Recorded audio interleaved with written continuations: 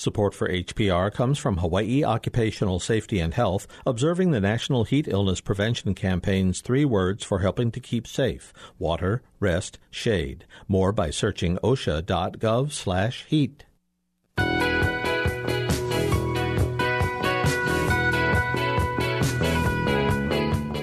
I'm Bert Lum. Today on Bytemarks Cafe, we find out about a couple of cloud programs that position Hawaii to be cloud ready. We'll talk about the adoption of cloud technologies and what it takes to prepare the workforce to find jobs in this growing field. That's today at 6:30 p.m. on Bytemarks Cafe.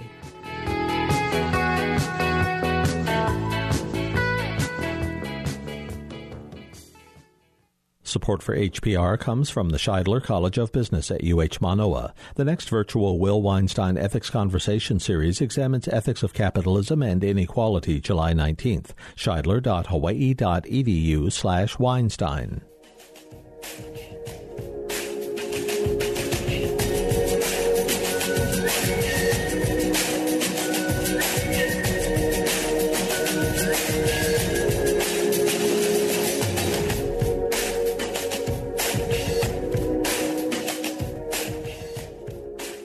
Will he or won't he? That question about which bills Governor David Ige planned to veto or sign was made clear yesterday. HPR's Sabrina Bodon joins us in studio to talk about what was on that veto list and what got a reprieve. Good morning. Good morning, Catherine. So Governor Ige had originally intended to veto 30 bills. He has announced that he will veto 26 and line item veto 2, so that's 28 of the 30 original bills. Some notable bills were related to flavored tobacco, which was House Bill 1570, and one bill related to expanding the Department of Human Services that was going to expand their ability to investigate families, and that was House Bill 2424. And that was the one that was named for Isabel Ariel Kalua. Yes, they called that Ariel's bill, and he said that he felt that it was too much pressure on the department and he would rather see more resources go to the Department of Human Services rather than legislation. Yeah, that very sad story, the missing child, her body has not yet been found and the parents are still in the court system awaiting trial. Mm-hmm. Yeah, so what else did the governor do yesterday? So the governor had originally intended to veto a bill that would require tour operators to report flight details to the Department of Transportation. And after speaking to Congressman Ed Case, he actually decided not to veto that. And that was Senate Bill 3272. And it would also create an air, noise, and safety task force. But the governor actually decided not to veto that. And here he is talking a little bit about it. Noise from low-flying aircrafts is a big concern in our community all across the state. And I believe that the task force can help communicate concerns and develop solutions to address this issue. I did have the opportunity to speak with Congressman Ed Case, and he did share his efforts to help in this regard. He felt that this measure would be very helpful as he has been working to get the federal agencies to be more active in responding to complaints of noise and low-flying aircraft. So it sounds like the folks that were advocating for that bill will be happy. Yes, they will. And what else did the governor decide to veto? The governor did veto, as intended, a bill on cash bail reform that was opposed by mayors, county prosecutors, and law enforcement. And that was House Bill 1567, and it would have eliminated cash bail in some cases for nonviolent misdemeanors and Class C felonies. Ige said that it takes away too much oversight and power from the judicial system. And he says that judges are pretty much already not imposing bail on those sorts of felonies. Taking the step in 1567 where bail was not an option for certain classes of offenses without giving judges discretion was a leap too far at this point in time. I think that judges are making decisions. We are choosing not to place bail on those who are the least disruptive or least danger to society. Yeah, and I know with this bill, it was kind of unusual because the lawmaker that introduced it actually also, toward the end, changed his mind and said this was not good and it should not become law. Mm-hmm. He sent a letter to Ige asking for him to veto it, and it seems like Ige had listened to what sort of county prosecutors, mayors, and other people who were against this were saying. And so what happens now? So Senate and House leadership, so that's Kochi and Scott Saiki, had already said that they're not looking to override any vetoes this year and looking to take the next steps in the state ledge next year to sort of figure out what bills they want to get passed. All right. And I guess they'll try again next session. Another stab at it, yeah. All right. Thanks so much, Sabrina. We have been talking with HPR Sabrina Bodon. You can check out her stories on hawaiipublicradio.org.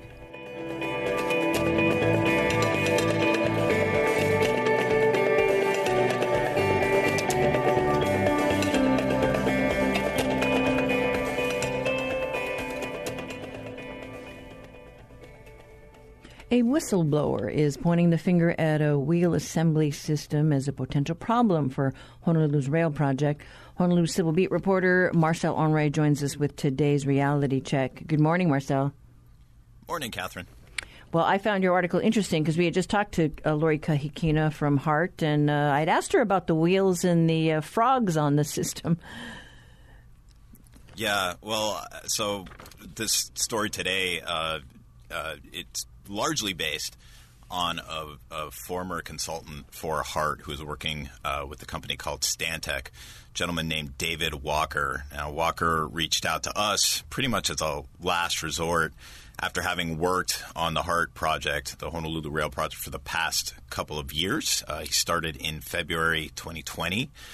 And really kind of the gist of this really lengthy story that we lay out is that the issues with the track crossings and the wheels and the frogs that have made the news for the past year, those issues were really known a lot earlier than had initially been detailed. And, Walker had been pushing in his capacity as a track consultant, track engineer. He has over 50 years in the industry. He'd been pushing for basically an overhaul of the crossings and basically fell on deaf ears, and he was let go back in February. And so this story basically explores the issues that he brings up. It also relies on records, however, that kind of back up what he has to say. Well, I guess the issue is, I think in your story you had said that he had questioned why we weren't just getting a wheel system, kind of off the shelf, something that was tried and true, and that we were using something that hadn't been tested. Yeah, so one of the main points he mentions, and the issue really is how are we going to maintain this system, but that it doesn't really follow a lot of the industry standards out there. And what we have created is kind of a Frankenstein mix of different adjustments that have gradually been made over the years to the track dimensions, to the crossings, to the wheel widths and dimensions all associated. It's all very different. And it has to the tolerances on this are so incredibly tight that he's basically saying it's going to be a maintenance nightmare. And he also points to the pinpoint crossings that have been in the news called the frogs. They're using a particular type of frog that is based on its design, based on what Walker is saying and what other documents are supporting, that the speeds that HART needs for this system at 55 miles per hour, it's too fast for that, and that it's actually, you need to be going a bit slower on those based on the crossing designs. Yeah, I mean, you think, isn't there like a standard for this stuff? Right, and there are. We looked into what these different. There's a transportation cooperative research program. There's HART's own manufacturer put out a study that said, hey, you should really only be going about 21 or no faster than 21 miles per hour on these frogs based on their design. The manufacturer itself said that did not come out at the time. HART did publicize and is sticking with the TTCI study. This is a consultant that HART later hired, and they gave the all clear, said you could go as fast as 80 miles per hour on these frog crossings. It's okay. But, there's certainly some concerns based on some of the prior studies of these particular frogs and what has been said about how these designs are supposed to work. That wasn't wasn't being publicized back when this was all first coming out. Yeah, because I think the worry now is, okay, if these things don't last, are we going to be constantly outlaying money to replace this? And I know you had a line in there about from one of the board members. It's like they're reinventing the wheel every time. Right. Yeah. The core issue here is, Dave is saying that this whole setup that we have should have been overhauled, could have been overhauled at an affordable cost back in the day, and it's just going to be really troublesome to maintain going forward. Yeah. Well, Lori Kaikina, I know who's only been at the helm for about a year and a half now, but she just said that the wheels are maybe delayed. They were supposed to come in next month, and it may be now toward the end of the year. So we'll just have to see how this affects the tests, the train tests. Sure. But thanks so much, Marcel. Sure. Thanks, Catherine. That was reporter Marcel Henry with today's Reality Check. You can read his story on The Whistleblower. Visit civilbeat.org.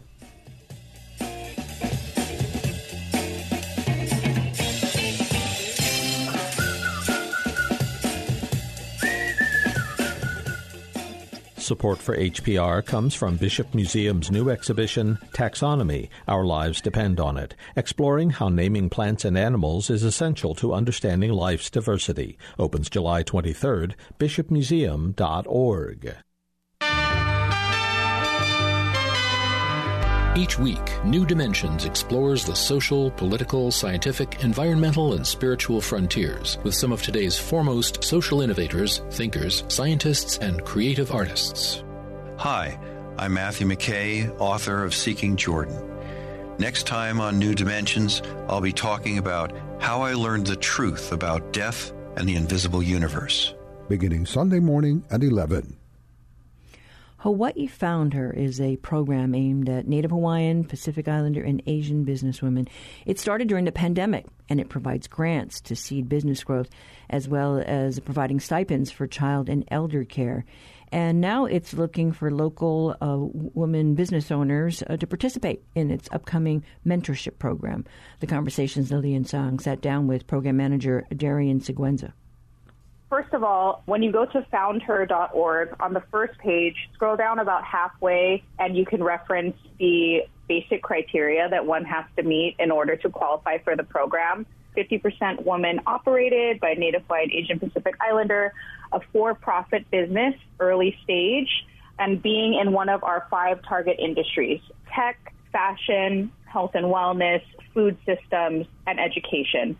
Once a company reaches those minimum requirements, what we're really looking for is we want to uplift and elevate women in Hawaii that have a positive impact on their communities. We also want to be working with a company that's at the right stage. 1 to 3 years is a rough guideline, but a company that is already in operation with a product or service in market. And maybe you've got some customers already, you've got some potential clients, but really needing that extra push and boost to be able to take your business to the next level. So the bulk of the program is virtual. One component is that we have business development workshops that take place on a weekly basis. We also have a lot of different networking opportunities. About every other week, I would bring in a different person to come and speak with the cohort. Their backgrounds varied, mostly all women in leadership in some capacity, some in venture capital, some that just talked about leadership skills, entrepreneurial skills. So we had a lot of opportunity for the companies to meet a variety of people from a variety of backgrounds. In addition, each company is matched up with a couple of mentors that are specific to their industry, but also specific to their growth needs. And that's really an opportunity to speak with someone that's been there, done that, been able to grow their business, has that expertise that you need when making difficult decisions or when you're unsure of what move to make next. That's the person that's going to guide you throughout that 6-month period. We also gave a non-dilutive grant to each company. We do not take any equity in exchange. That is a really powerful tool because you need to have the capital to be able to act upon the new education that you've received and to be able to take your business to the next level. And then we also offered a care stipend that each company could use however they see fit. So for those that have keiki or kapuna that they're taking care of and, want to be able to participate in the program but have multiple responsibilities, we saw it is very important to provide that support for women holistically. And then we also have in-person retreats. So that's our one in-person component that happens once a month. And those take place over a weekend where the cohort and some of our team come together on a different island each month. We're able to really bring together the network of supporters that we have on each island and make meaningful connections within the cohort and beyond it. So a lot of different components, but it comes together for a really rich experience. Mm-hmm. The program is well thought out, really focused on the fact that, women do deserve a place at the table, and really helping these women entrepreneurs have those means of support to get them to a place of success. Yeah, it's the whole reason we started this. Two of our founders, Isabella Hughes of Shaka Tea and Gloria Lau, who amongst many things is the former CEO of the YWCA, during the pandemic time reflected on their own experiences and challenges as women of color in the workplace as entrepreneurs, and thinking about there were no programs designed to really support women holistically. Mentorship is offered in a lot of traditional accelerators, but a lot of them have a very Western-centric model that is not the right kind of support model that we need to really uplift and elevate women in Hawaii. So when we reflected on all of that, that's why we thought the grant, the care stipend, the education, all of those pieces were critical to really creating that supportive environment. And women-led businesses do very well on paper. There's a lot of research out there that there's a higher return on investment, and it just makes sense for the economy, and not only just on a numbers perspective, but every company that we took on and will take on has an interest in doing well and doing good for Hawaii and not being extractive. And so, diversifying our economy in that way and supporting these businesses that are doing well, it just makes sense. And I just really want to encourage anyone that's listening to this, if you're unsure about starting a business, I feel like it's absolutely worth it. And if anyone would like advice or resources, on our website, we do have an interest form that you can fill out. But I highly encourage everyone to apply if you're interested by this Friday. We would love to see what you're all working on. That was FoundHer program manager Darian Seguenza talking about how it's helping female business owners in Hawaii. Maui entrepreneur Melelani Jones graduated from the program's first mentorship group this past March. She shares how her journey with the Hawaiʻi FoundHer has come full circle. Being that we're a small business, I do a lot of the work myself. And when I was on one of our routes, avid listener of HPR and NPR, right on, I happened to be tuning in, and all of a sudden I just heard somebody speaking about this Hawaiʻi FoundHer program. And the play on words, I was just kind of, captured by it, like, what is this Hawaiʻi FoundHer? They started talking about women entrepreneurs and how underfunded they are, how we only get, 2% of funding, capital funding. I mean, it was really, really wild to hear all of these facts that I had already known and struggled with myself, struggled with getting capital, struggled with getting loans. And once they started talking about, this program on how they're really trying to empower and give resources to Pacifica women here in Hawaii, I thought, oh my gosh, this is like perfect timing. We're in the middle of a pandemic.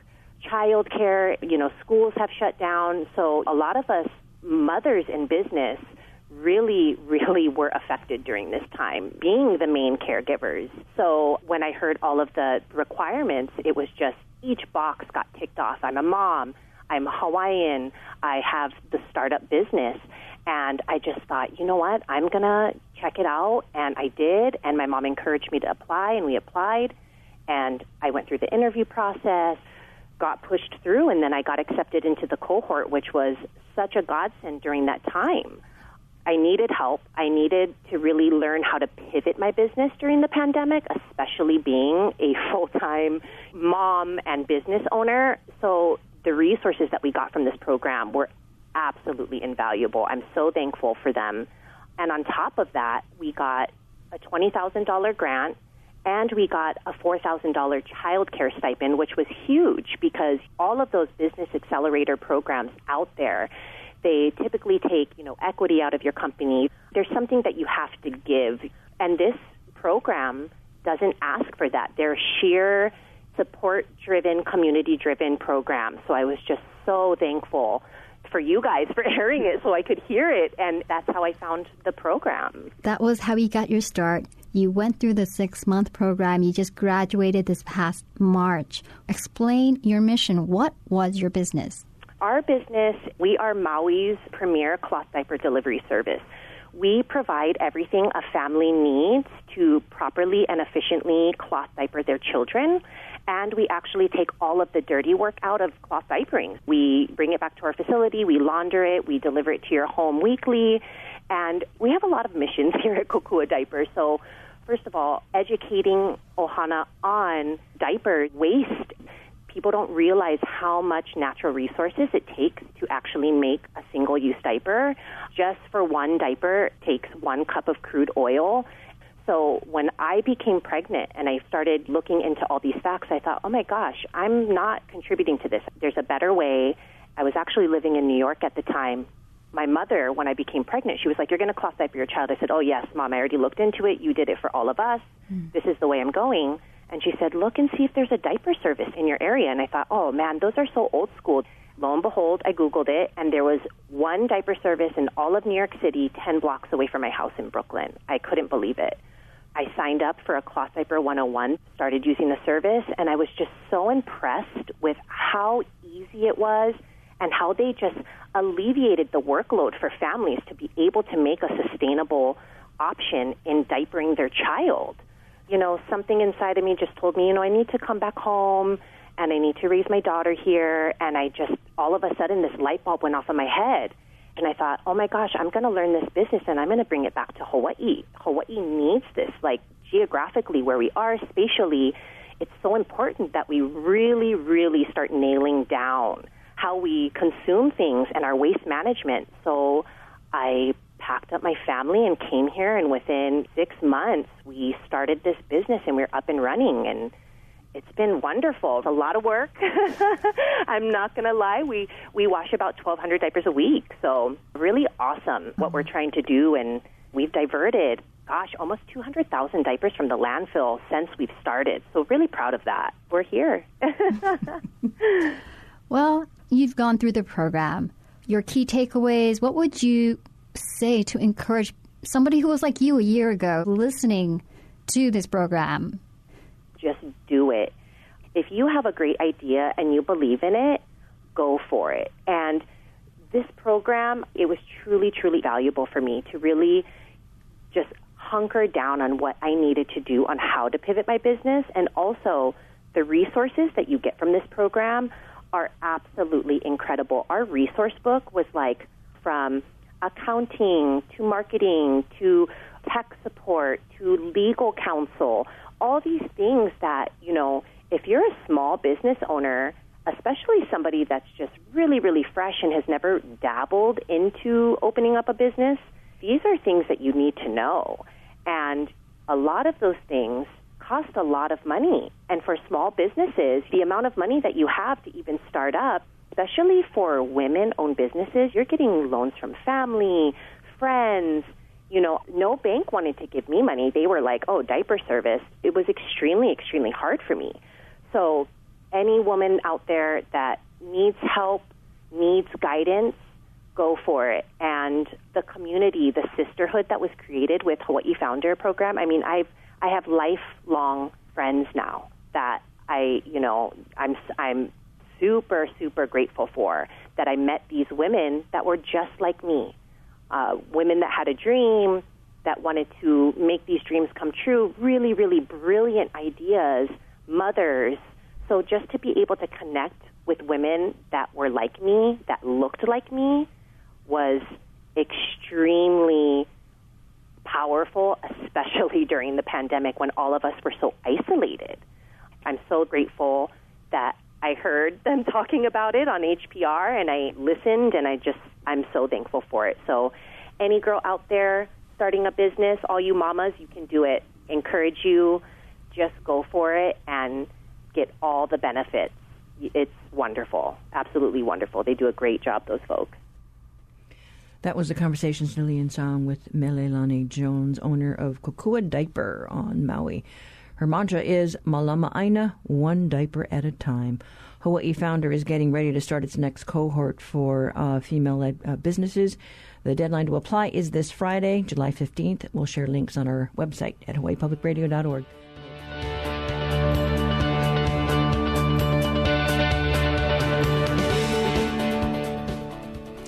A mosquito birth control project is a step closer to getting underway. But the idea of introducing millions of certain types of the critters is bugging some in the community. The idea behind this is that mosquitoes carry certain bacteria that may help save threatened and endangered birds, some that may go extinct over the next few years. It may also reduce the mosquito population known to be carriers of dengue, which affects humans. The Department of Land and Natural Resources is looking at this type of mosquito control, which is new to Hawaii. Earlier this month, the Department of Agriculture gave the tentative nod to add the names of 3 mosquitoes on the import list. We talked to DLNR's Cynthia King, an entomologist with the Division of Forestry and Wildlife, to learn more about the project.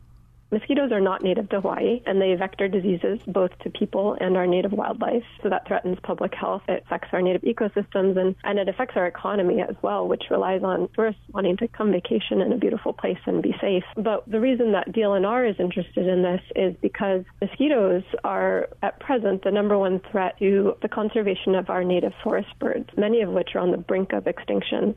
And that's because these mosquitoes vector avian malaria. And that is a disease which causes death in honeycreepers and native forest birds very quickly. Once a mosquito bites a bird and transmits this disease, birds can be dead in days. Well, a lot of other threats to their habitat have been abated in that we've been able to put up fences to reduce the impacts from invasive ungulates like pigs and goats, and we can put out traps for rats and things that, prey on them in their nests. There's not been a lot that we could do for mosquito control, and that's because a lot of controls that you would use for mosquitoes would be chemical. And the places where these forest birds are up in our native high-elevation intact forest, which has a whole community of native, diverse, not just birds, but an assemblage of native invertebrate species as well. And so you can't go out and treat with chemicals and not expect to have really significant potential non-target impacts on other native species, many of which are also threatened or endangered. We've done stories about the situation on Maui and the relocation of the QEQ, and sadly, many of those birds that they did transfer over there, thinking they were protected at those elevations, the mosquitoes were up there. Yeah, well, and that's the problem, is there used to be, I guess, what we would call a more clear mosquito line. Mosquitoes are insects, and most insects are temperature limited. Temperature affects their biology. And so for mosquitoes, they can't reproduce and have their larvae survive if temperatures are at a certain level. But what's happening as we're seeing, global climate change and rising temperatures at lower and higher elevations, what's happening is these mosquitoes are able to move into these high elevation refuges where our native forest birds have been able to persist, keeping in mind that most of our lower elevation species have all gone extinct because of these diseases and other predators that they've been dealing with. High elevation refugia are now being invaded by mosquitoes very quickly as the climate's changing. What DLNR and Department of Health are interested in utilizing for mosquito control is something called incompatible insect technique, which is a really promising new tool. I guess I shouldn't say it's new. It's actually something that was researched in the 1960s and used for the first time and demonstrated to control mosquitoes back then in a safe, targeted, efficient way. And the way it works is that insects carry different bacteria inside of them that can influence their biology, which is actually the case with a lot of species, including mammals and humans, for example. Our bacteria really integrated into our bodies and essential for our survival in some cases. We don't appreciate it, but they can influence everything from how we fight infections, how we digest our food. And I've used this example a lot of times, but just like some people might eat Activia yogurt to get bacteria to help them digest their food even better, we can use bacteria as a tool to reduce mosquito populations. And that might sound weird, but that's because in insects, including in mosquitoes, there are these bacteria that affect their reproduction. So a mosquito can carry with it a certain type of bacteria that makes reproduction with other mosquitoes impossible. And that's the case even if it's the same species of mosquitoes. So this difference in the bacteria alone can make them sexually incompatible. And so the approach of using a mosquito with a different kind of bacteria to control other mosquitoes can be referred to as birth control, because the mosquitoes can still mate and they can actually still lay eggs, but those eggs won't hatch. So the concept isn't new, it just would be new to be used in Hawaii. That's correct. And the bacteria that the incompatible technique uses is called Wolbachia. And Wolbachia is a naturally occurring bacteria, which is present in over half of all insects that are terrestrial worldwide. And it's already present in a lot of species in Hawaii, including mosquito species, as well as tiny fruit flies that are buzzing around in people's kitchens and leaf hoppers on plants in our yards. So, what we're looking at is actually using a species of mosquitoes that is already present and distributed across the whole, the whole state, but giving it a different strain of that same bacteria that doesn't typically carry, so that it would be incompatible with the wild type. And again, there's no genetic modification, there's no genetic engineering that is involved with this process. And that's the reason we selected this technique. And I think a lot of the testimony that we heard and concerns that we heard from the public were believing that this technique actually is a genetic engineering, or that the organism itself would be GMO, and that is not the case. And that's the reason we turned to this approach. Well, there are, I guess, a number of people out there who, saw the initial stories and are worried, oh gosh, are they going to bring millions of mosquitoes into the state? And they see them as pests. And then some of them are vectors for things like dengue. So, how do you deal with these things? So what do you say to the people out there that are a little nervous? This technique is so safe. And one of the reasons it is, and I didn't mention this earlier, is because the only mosquitoes that we're releasing are males. And the nice thing about male mosquitoes is that they do not bite, they do not blood feed. The only mosquitoes that bite are females, and that's because they need blood meal to make their eggs. So incompatible insect technique actually relies on releasing a large number, and it could be in the millions, of male adult mosquitoes. And the reason that that is effective is because those mosquitoes, once they would be released on the landscape with an incompatible bacteria, the wild female mosquitoes that are on the landscape would mate with those, but those eggs that result from those pairings would never hatch. And so if you do releases of male mosquitoes again and again, several times over, then you'll see a big crash in the wild-type mosquito population on the landscape. The male mosquitoes that we'd be releasing with the incompatible bacteria, they only live for a couple days, just long enough to mate with those females, and then they die out on the landscape as well. Right, so folks are worried about, more day biters or night biters. Really, when you bring these males in, they don't bite, and you may actually then reduce the population of the biters. Absolutely, and that's the goal, and that's what's been demonstrated again and again in all of the places where this approach has been tried. So incompatible insect technique has been studied extensively. It's backed by science, and certainly in testimony people were concerned that Hawaii was somehow being used as a testing ground, but that is not the case, because again, this approach has been used all over the world, and even within the United States already trials for EPA registration, for example, for applications have occurred in California and Florida and Kentucky. And so Hawaii is not being a testing ground at all. It's just the next place where we hope that this tool will be available for management. And so give us a time frame of what happens now, and where do you get these mosquitoes or the bacteria? Well, I'll point out that I was actually on the conversation speaking to a previous host about this in 2017. And I think we all hoped that we would be farther along at this point in time. But it is important that all of the steps be taken, including the approval of the import of the mosquitoes through the Department of Agriculture, as well as undertaking the first steps of all the environmental compliance. And also that the mosquitoes have the opportunity to be, I guess you'd say, inoculated with the incompatible bacteria. So what had to happen is collaborators at multiple institutions on the mainland have been working using mosquitoes that we provided from Hawaii in order to make them as similar as we possibly could. We provided mosquitoes from locations across the state to collaborators who then created male mosquitoes that would be incompatible with our local wild type. So where do they do this? They have to do many stages of testing to verify that they are indeed incompatible. So they're doing lots and lots of lab trials again and again, replicating to make sure that they're incompatible. Initial applications would be very small scale to just inform how we would move forward with larger scale management. And the goal would be to try these, or to do initial work in the areas where we hope to target for control of mosquitoes, which is in endangered forest bird habitat high up on Haleakala and on Kauai and the Alakai Plateau area. But we wouldn't be doing any of the large-scale management until the environmental assessments are completed, and they are being undertaken right now at this time. That was entomologist Cynthia King, who's been working on this mosquito control project for several years now. DLNR is hoping the importation of mosquitoes will help reduce the population in an effort to save critically endangered native birds. There will be additional opportunity for public input during the environmental review process later this year.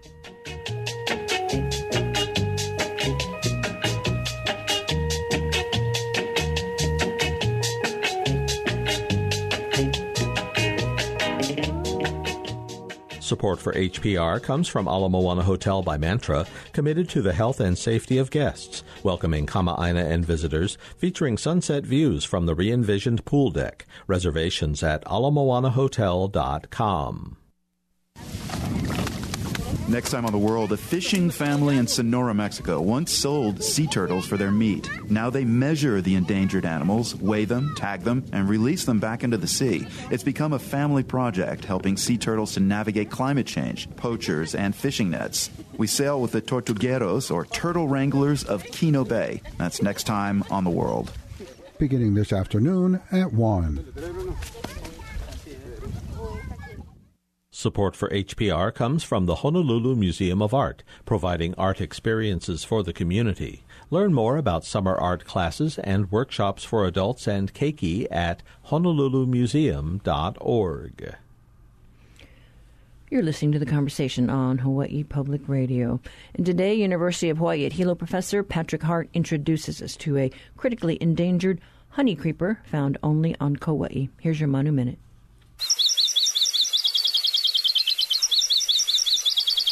Akekee is a critically endangered Hawaiian honey creeper found only in the highest elevation forests of the Alakai Plateau on Kauai.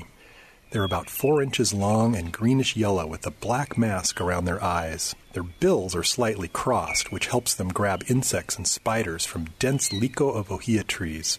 Akekee are a poster bird for the detrimental effects of global warming on animals. They can die from the bite of a single disease-carrying mosquito.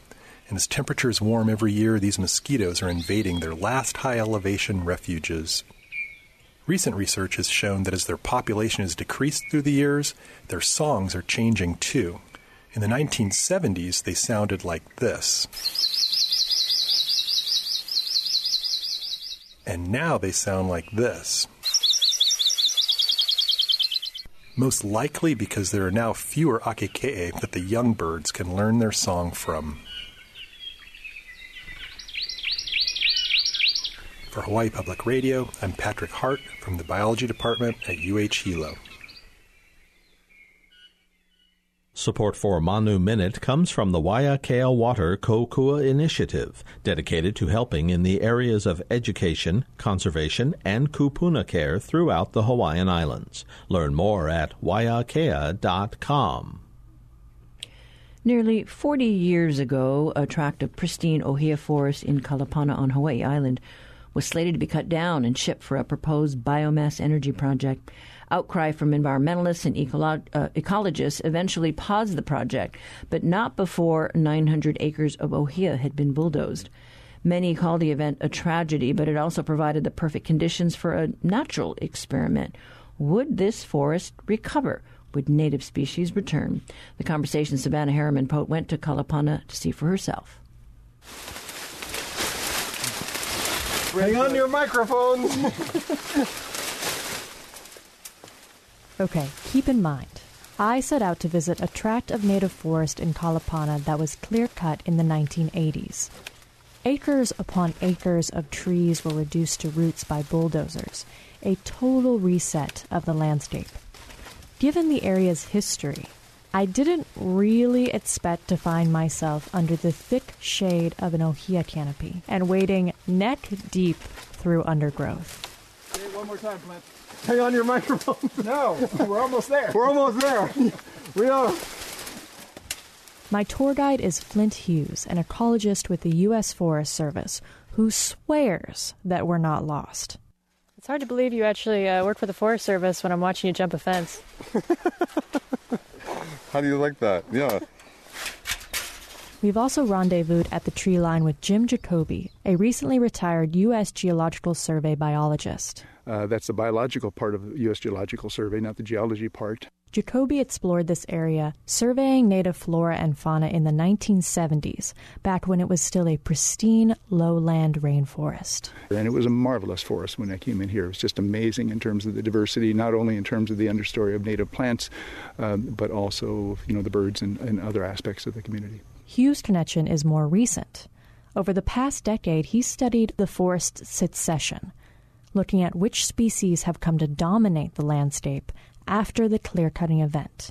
Though now under the authority of the Department of Land and Natural Resources, this land once belonged to the private Campbell estate.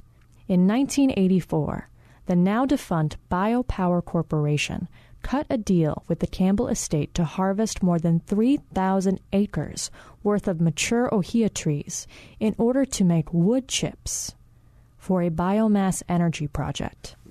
The area of forest that we're looking at was logged, the trees were removed, and the area was effectively bulldozed so that it was basically barren lava strewn with dead vegetation. Hughes first investigated the recovery of this Kalapana forest at the urging of University of Hawaii botanist Dieter Müller-Dombois. In a 1985 report requested by the Biopower Corporation, Müller-Dombois called on the Campbell estate to put a stop to the clear-cutting, arguing that this particular tract of ʻōhiʻa forest was, quote, the best original or primary lowland forest in Hawaii. Reading some of the literature about the forest that was here initially, one of the things that Dieter remarked about and Charlie Lamoureux remarked about, I think, was this forest was part of a intact, mature, native-dominated ecosystem that started just up from the ocean and headed up unbroken to volcano and then beyond. That was one of the kind of spectacular things about this forest, and that was one of the reasons why when it was slated to logged, that got the alarm bell sounding about it and made people think about how best to convince folks it was worth preserving. About a third of the land was clear-cut before the project was ultimately paused, roughly 900 acres in total. Dennis Grossman now holds the impressive title of Senior Advisor for Environmental Science and Policy for the California Governor's Office of Planning and Research. But he was still a PhD student when he studied the ecological impacts of deforestation in Kalapana in the late 80s. He says at that time it was an open question about whether native species, particularly ʻōhiʻa, would return. Every time you would see a little seedling coming up, it was a moment of joy. But I think there's little doubt in my mind and others that the forest that would come back would not be like the one that had been clear-cut. It's easy to think of forests as places where things happen slowly. But Hughes says that when you have a disruptive event, be it a lava flow or a logging operation, the starting gun is fired and the race is on. Pioneering species will rush in to recolonize the new territory. Among the competitors racing to the finish line are seeds from the endemic ʻōhiʻa, as well as those of non-native species, like albizia and strawberry guava. My least favorite trees would have to be albizia, Falcataria mollicana, and strawberry guava, Psidium cadleyanum. Those two trees are fine as trees. Left to their own devices in their native range, great. I'm sure I would love to see them. Here in Hawaii, I can't stand to see them because I know what they represent. They represent the elbowing out of native species across our already stressed forests, our stressed native forests. In the mad sprint of forest succession, albizia is Usain Bolt. This tree can grow nearly an inch a day and reach heights of 20 feet in just its first year. With its umbrella-like canopy and towering form, it blocks a critical resource, sunlight, from reaching native pioneer species. If you look at the Google imagery of this area 10 years ago, you'll see these patches of albizia distinct across this clear-cut area, and that's where they got established. Unfortunately, they were hindered in their expansion because ʻōhiʻa, ʻoluhe, other things captured the site, the surrounding site, so that they really couldn't spread as much as they can in other instances. While albizia and ʻōhiʻa compete for light, Jacoby says strawberry guava is different. It grows under shade. And that's the real fundamental difference. And so it can grow under a very dense shade. And so even in an area such as this where ʻōhiʻa was coming up, it's easy for strawberry guava to invade. In spite of these fierce competitors, Hughes' research proved promising. In just a few short decades, the clear-cut area had regenerated almost half of its biomass. The above-ground mass of the forest, which is one way to think about the forest, is how much biomass does it have, was at that point roughly half of the mature forest. And we knew that because we had this adjacent mature forest right upslope to measure and compare it with. So when we calculated the above ground biomass of the forest, it was in the ballpark of the large continental tropical forest that we all think of in Brazil and Latin America and Asia and Africa. And then in the regrowing forest, after 30 years of succession, or less than 30 years, we had about half the amount of biomass that had already recovered. One of the factors that sparked the robust regrowth was the soil itself, which turned out to be not so barren after all. Think about this forest as kind of warp speed, because the ground was bulldozed. It wasn't a new substrate. It was a substrate that was taken down to the ground. All of the nutrients that were in the soil were still there and available to plants that were going to recolonize. And so that's the difference between primary succession, which is totally new substrate, bare lava flow, low nutrients, rock, versus what we had here after the deforestation event, after the clear cut, which was no plants, but the soils were still there, the nutrients were still there, and so much richer environment within which plants could reestablish and grow.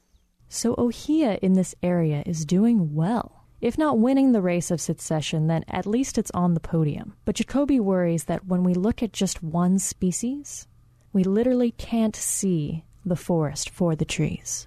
You know, as we look in here, I'm looking into the forest, and frankly, I'm looking for native species. I see ʻōhiʻa. That's all I see. The ferns are not, this fern is not native. That's not a native fern.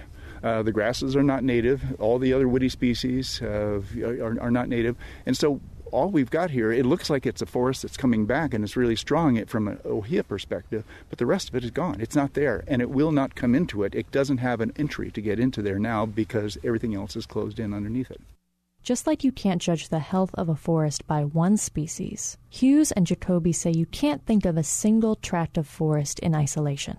After the clear cut, the neighboring intact forest acted as a seed source so that ʻōhiʻa could return to the area.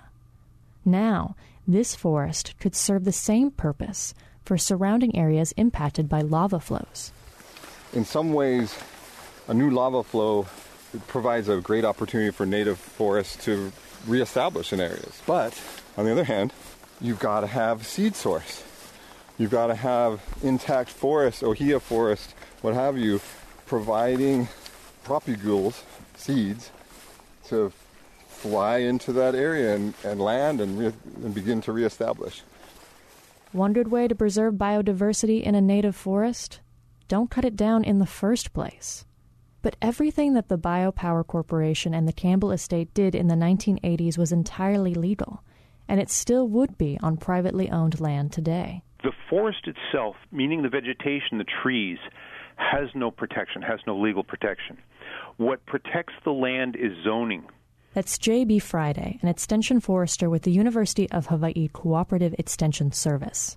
If land is zoned conservation, whether it's private or public land, then there are legal restrictions to cutting the trees and clearing the forest. If the land is zoned in agriculture, it doesn't matter if it's pristine ʻōhiʻa forest or if it's a guinea grass field, it's zoned agriculture. And the landowner has the right to clear that and put it into a different use if he or she wants to. This agricultural zoning can come with a pretty nice property tax break. For a long time, Hawaii County didn't have something comparable for people who wanted to dedicate their land to conservation. Friday says that meant it was more financially viable for a homeowner to clear their land and put a goat on it than it was to restore an ʻōhiʻa forest. That's changing. As recently as 2020, the county passed a bill to expand the types of native forest that could qualify for tax write-offs in order to encourage conservation. But Friday said the majority of our ʻōhiʻa forests are still found on agricultural land. The Puna subdivisions, all the way from Volcano to the ocean, are zoned agriculture. So all of that forest is zoned agriculture. Any of the landowners there have the right to clear their forest and put in a coffee farm or citrus or graze livestock on it. Much of the Kona ʻōhiʻa forest is zoned agriculture. Much of the Ka'u forest is zoned agriculture. Those forests don't have legal protection, no. The ʻōhiʻa tree isn't called a pioneer species for nothing. Hughes estimates that there are roughly 290 million individual ʻōhiʻa trees on Hawaii Island. Even when you tally up the combined threats of deforestation, fungal pathogens like rapid ʻōhiʻa death, and even climate change, Hughes doubts we'll lose ʻōhiʻa entirely. What's really at stake are the ecosystems in which ʻōhiʻa can thrive, and in turn, keep our environment healthy. I don't know that the consciousness about the relationship between healthy forests and healthy watersheds and clean, abundant drinking water, I don't know that people have quite made that connection that's needed for us to really manage forests in the way that we should be. That was U.S. Forest Service ecologist Flint Hughes and retired USGS biologist Jim Jacoby on forest recovery in Kalapana. They were out in the field with the Conversation Savannah Harriman-Pote.